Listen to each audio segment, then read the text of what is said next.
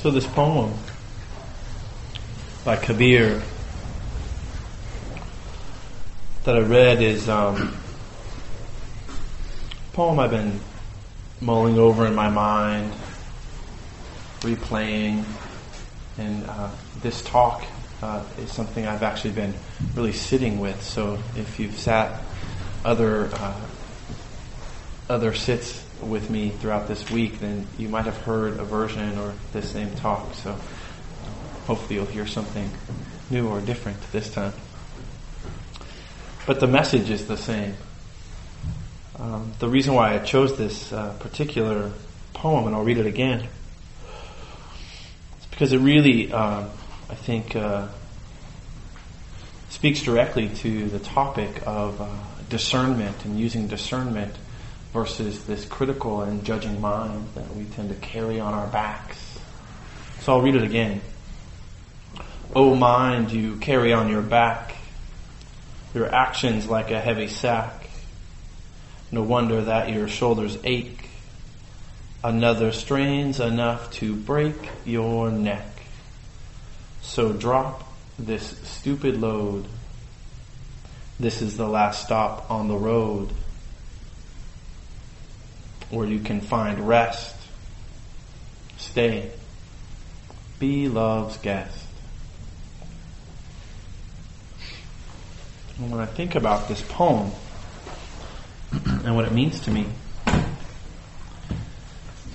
the idea of being love's guest versus kind of staying in this judgmental mindset that I've been so conditioned to abide by all the time.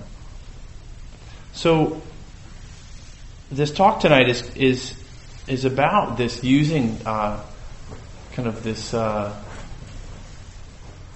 way of discernment versus this way of judgment in the mind, in our meditation practice, in our lives, both personally and also outwardly. So I'm just going to talk a little bit about kind of the difference between the two. So judgment is something that we imply value on or is associated with the label of good or bad, positive or negative. While discernment is seeing a thing or a situation as it is without a value placed on it and having an equanimous response, a balanced response. So these two kind of characteristics that really a lot of it is about choice and about training, I think also. To train the mind to discern versus the maybe the more conditioned characteristic of judging. Both judging internally and judging our practice and judging externally, the situation in the world or our boss or our, friends' decisions or whatever. So our environment has helped us to create these judgments of our lives, our bodies, and some of the examples that I was thinking about are our parents and kind of the direct way in which we may have received this judgmental kind of mind from our parents or not. Could be from our schools or peers, media, advertisements. We're kind of inundated with this kind of quick fix, this will make you happy, do this, do that, mentality. So I've noticed in this culture. We tell ourselves, if I only had that new iPod or a better vehicle or more money, if I had a better job, if I had more weight or less weight, then I'd be happy. And the Buddha talked about this being craving and this being suffering. Suffering is like a way of talking about unsatisfactoriness.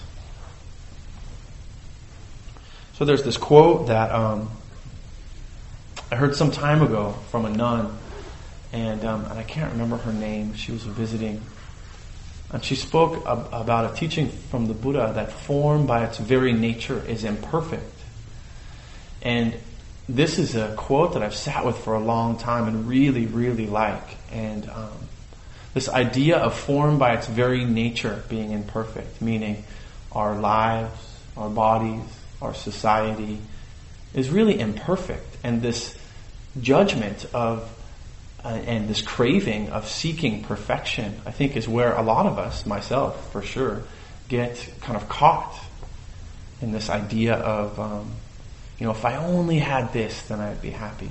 If I only could sit for an hour and a half per time, if my mind would really just stay focused on the breath, the whole sit, or whatever it is, Oftentimes during meditation, I've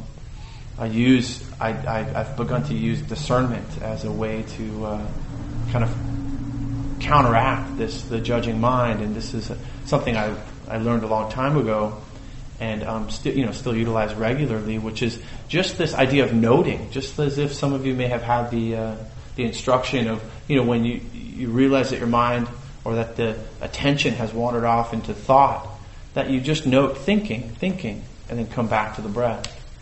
And using that same kind of quality or that same technique of noting when you are noticing self-judgment or judging out or judging a situation or a person, even the president, noticing judging, and how that really kind of keeps us separate and suffering. Separate from others, separate from our what would be considered true nature, and then this idea of suffering, of unsatisfactoriness, of not clearly seeing things just as they are.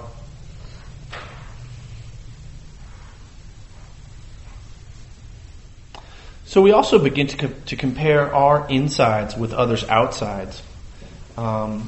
This is something that I've noticed in my career as a counselor, working a lot with young people who are really kind of creating identity, and we've all been young. We've all created our identity, and then a lot of it may be false identity, and it's changing and shifting all the time. But there is a lot of this if I only had, if I was only this, if I was only that, then I would be happy, then I would be accepted, then I would be loved. And I think that a lot of times this carries into all aspects of our lives. So this idea of, if I had this or that, then I would feel this way or that way, is this constant kind of balancing of judging what's happening now, what's our experience now, and then looking or leaning to the future with this comparing mind. So the Buddha described this as the hungry ghosts that can never be satisfied. And there's a few images that I really like to use about this hungry ghost. And the hungry ghost, in the way that I understand it, is really can be considered a hell realm. And the way I understand that is to mean the hell realm of the mind, the kind of dark places of our mind, of our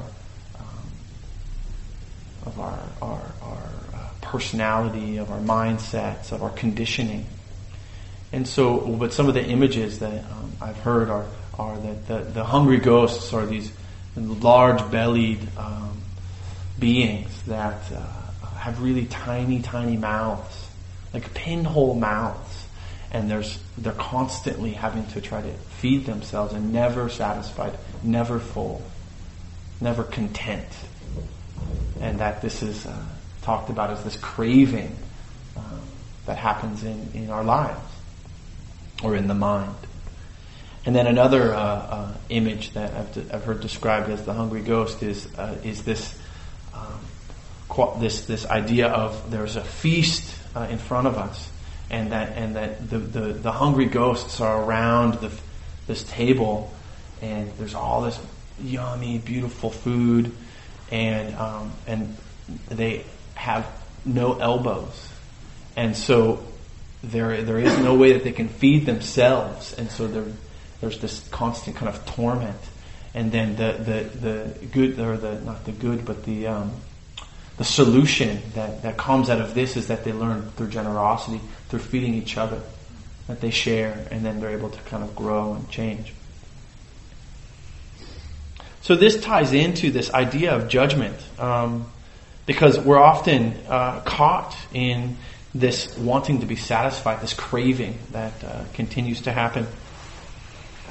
And it's also described as the cycle of addiction, or dependent origination can also could be described as. And the cycle of addiction is something that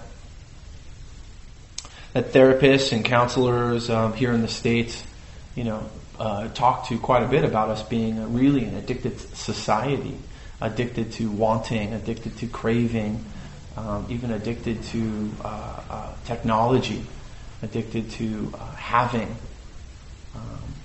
His Holiness the Dalai Lama spoke about this particularly around, in two occasions. One, speaking about this, what can be looked at as self-hatred or low self-esteem, that there was a meeting with Western teachers with His Holiness, and they were asking him, how do we work with this quality of self-hatred, of low self-esteem that we see with so many of the students that we have here in the States? And His Holiness was like kind of perplexed, and kind of spoke with his translator, and they tried a few different translations. And it turned out the translator finally turned to the teachers and said, we don't really have a word for this self-hatred in our language. And so they came to a way for His Holiness to understand, and His Holiness just kind of said, we don't have this inner kind of turmoil in the same way. And then so there was this kind of lack of understanding that maybe elsewhere, that's kind of uniquely here in the West. And then there was another discussion about that when His Holiness the Dalai Lama first came to the country and began to travel around, he actually was quite surprised at the amount of suffering and craving that was here, because he kind of had in his mind this thought, this idea of America being rich, and so there's so much wealth here, and that he figured there would be less suffering. And then when he began to kind of meet with Western teachers, and he realized actually there's not more, but there is as much, and it shows itself in different ways. And one of the ways is this self-judgment, right? This idea of walking around constantly comparing, and insides with others, outsides, and that this is really a cause of suffering. So in Pali, the word mana means measuring. And it can mean measuring pride, measuring ego, and then finally comparing. And so this is really kind of the essence of what the Buddha talked about as the comparing mind. So mana comes down to three forms: better than, less than, or worse than, which we may recognize as self-hatred or low self-esteem. And then equal to. And this quality of equal to can be the qualities of mind of equanimity, or also discernment. And so I'll speak a little bit more about that. So some comparing is merely an observation. He is taller than me, or she is a different gender than me. There's no judgment attached to it. It's really just an observation of what is. And that this is what this idea of discernment versus judgment kind of comes from this idea of being able to be the observer and observing without judgment, without putting a label on it. The Buddha recognized that our minds have been conditioned to compare. That this is a quality of the mind, but this other kind of quality of judgment is something that has been developed through lots of the things I already spoke about. So, however, the Buddha pointed out that every time that we compare ourselves or to others, that we are creating a sense of self that is a fixed identity, that we are locking ourselves into beliefs about who we are, our personality, our ego, our story. So, which is against the main teaching of anicca, right? Impermanence, that which arises passes away. And also the teaching of anatta, which is that there is a no fixed and permanent self, that that this body, that there is no, that there is maybe a personality, but that this identity, there is no thing that continues that is the same. And so when we lock in, and Gil Fronsdal calls it selfing, when we're putting these judgments or these comparing ourselves to others, then we're constantly putting layers of identity on. And then this identity kind of gets us locked into a I am. And so this is something that, working with in meditation, working with within our lives can be really helpful. This using discernment, this observation. And so some of the ways I mentioned that I've used this idea of in meditation, when I find myself, my mind wanders off, and I'm thinking about something or in a story, and I realize this doesn't happen as much as it used to. What happens next, where I would go, oh man, I suck. Like I'm so bad at this. I should just give up now. Especially when I've been on retreats and whatnot. And then, or sometimes I open up my eyes, gosh, everyone is doing it so much better than me. And so when these things happen, just using that noting of judgment, and then letting it go. And coming back to the breath, back to the body, back to the now. And over time, this is lessened a little bit, right? So another way that I'd like to use this this practice of discernment is in my relation with others and my actions. So we talk about the idea of skillful or unskillful, and really instead of like good or bad or right or wrong, like looking at an interaction, trying to come from this place of non-harming with action or speech, and then really, I blow it a lot. I do. And especially with speech, I'm getting better. All these things. It's like this practice is real for me in the way that I see progress, And but using these terms of skillful versus unskillful. So let's say I have an interaction. This used to happen at the job. I had a lot where we would get heated and opinion and have an interaction, and it would be really unskillful. And instead of like walking away, oh, I'm getting fired now, or oh, I'm gonna, get written up or something like that, and then getting into this like I suck, I would just stop and go, oh, that was an unskillful action. That was unskillful communication. And then oftentimes I would even just say, and that was a really unskillful, communication that I had with you. Is there a way we can do that again? I've said that. I had a boss who used to practice, or still does, but so we would be able to play that for a while. So that was one, an outwardly action that I could do. And then just the inward noting of, oh wow, that was skillful, or that was an unskillful situation that I was just in.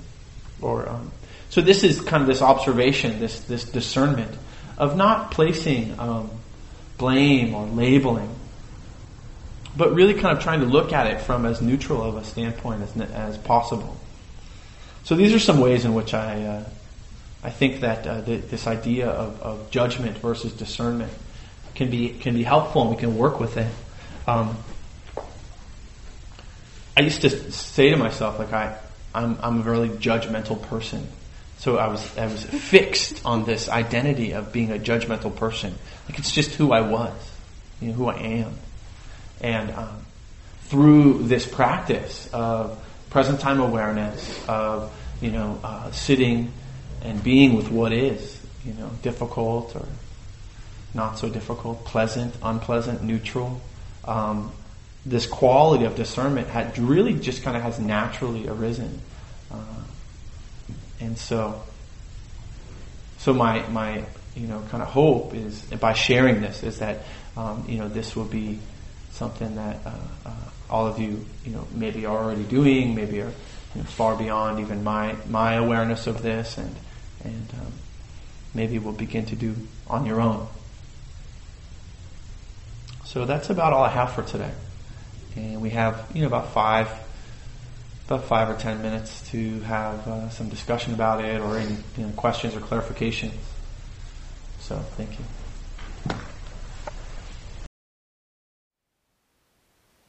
Thank you for listening. To learn how you can support the teachers and Dharma Seed, please visit dharmaseed.org/donate.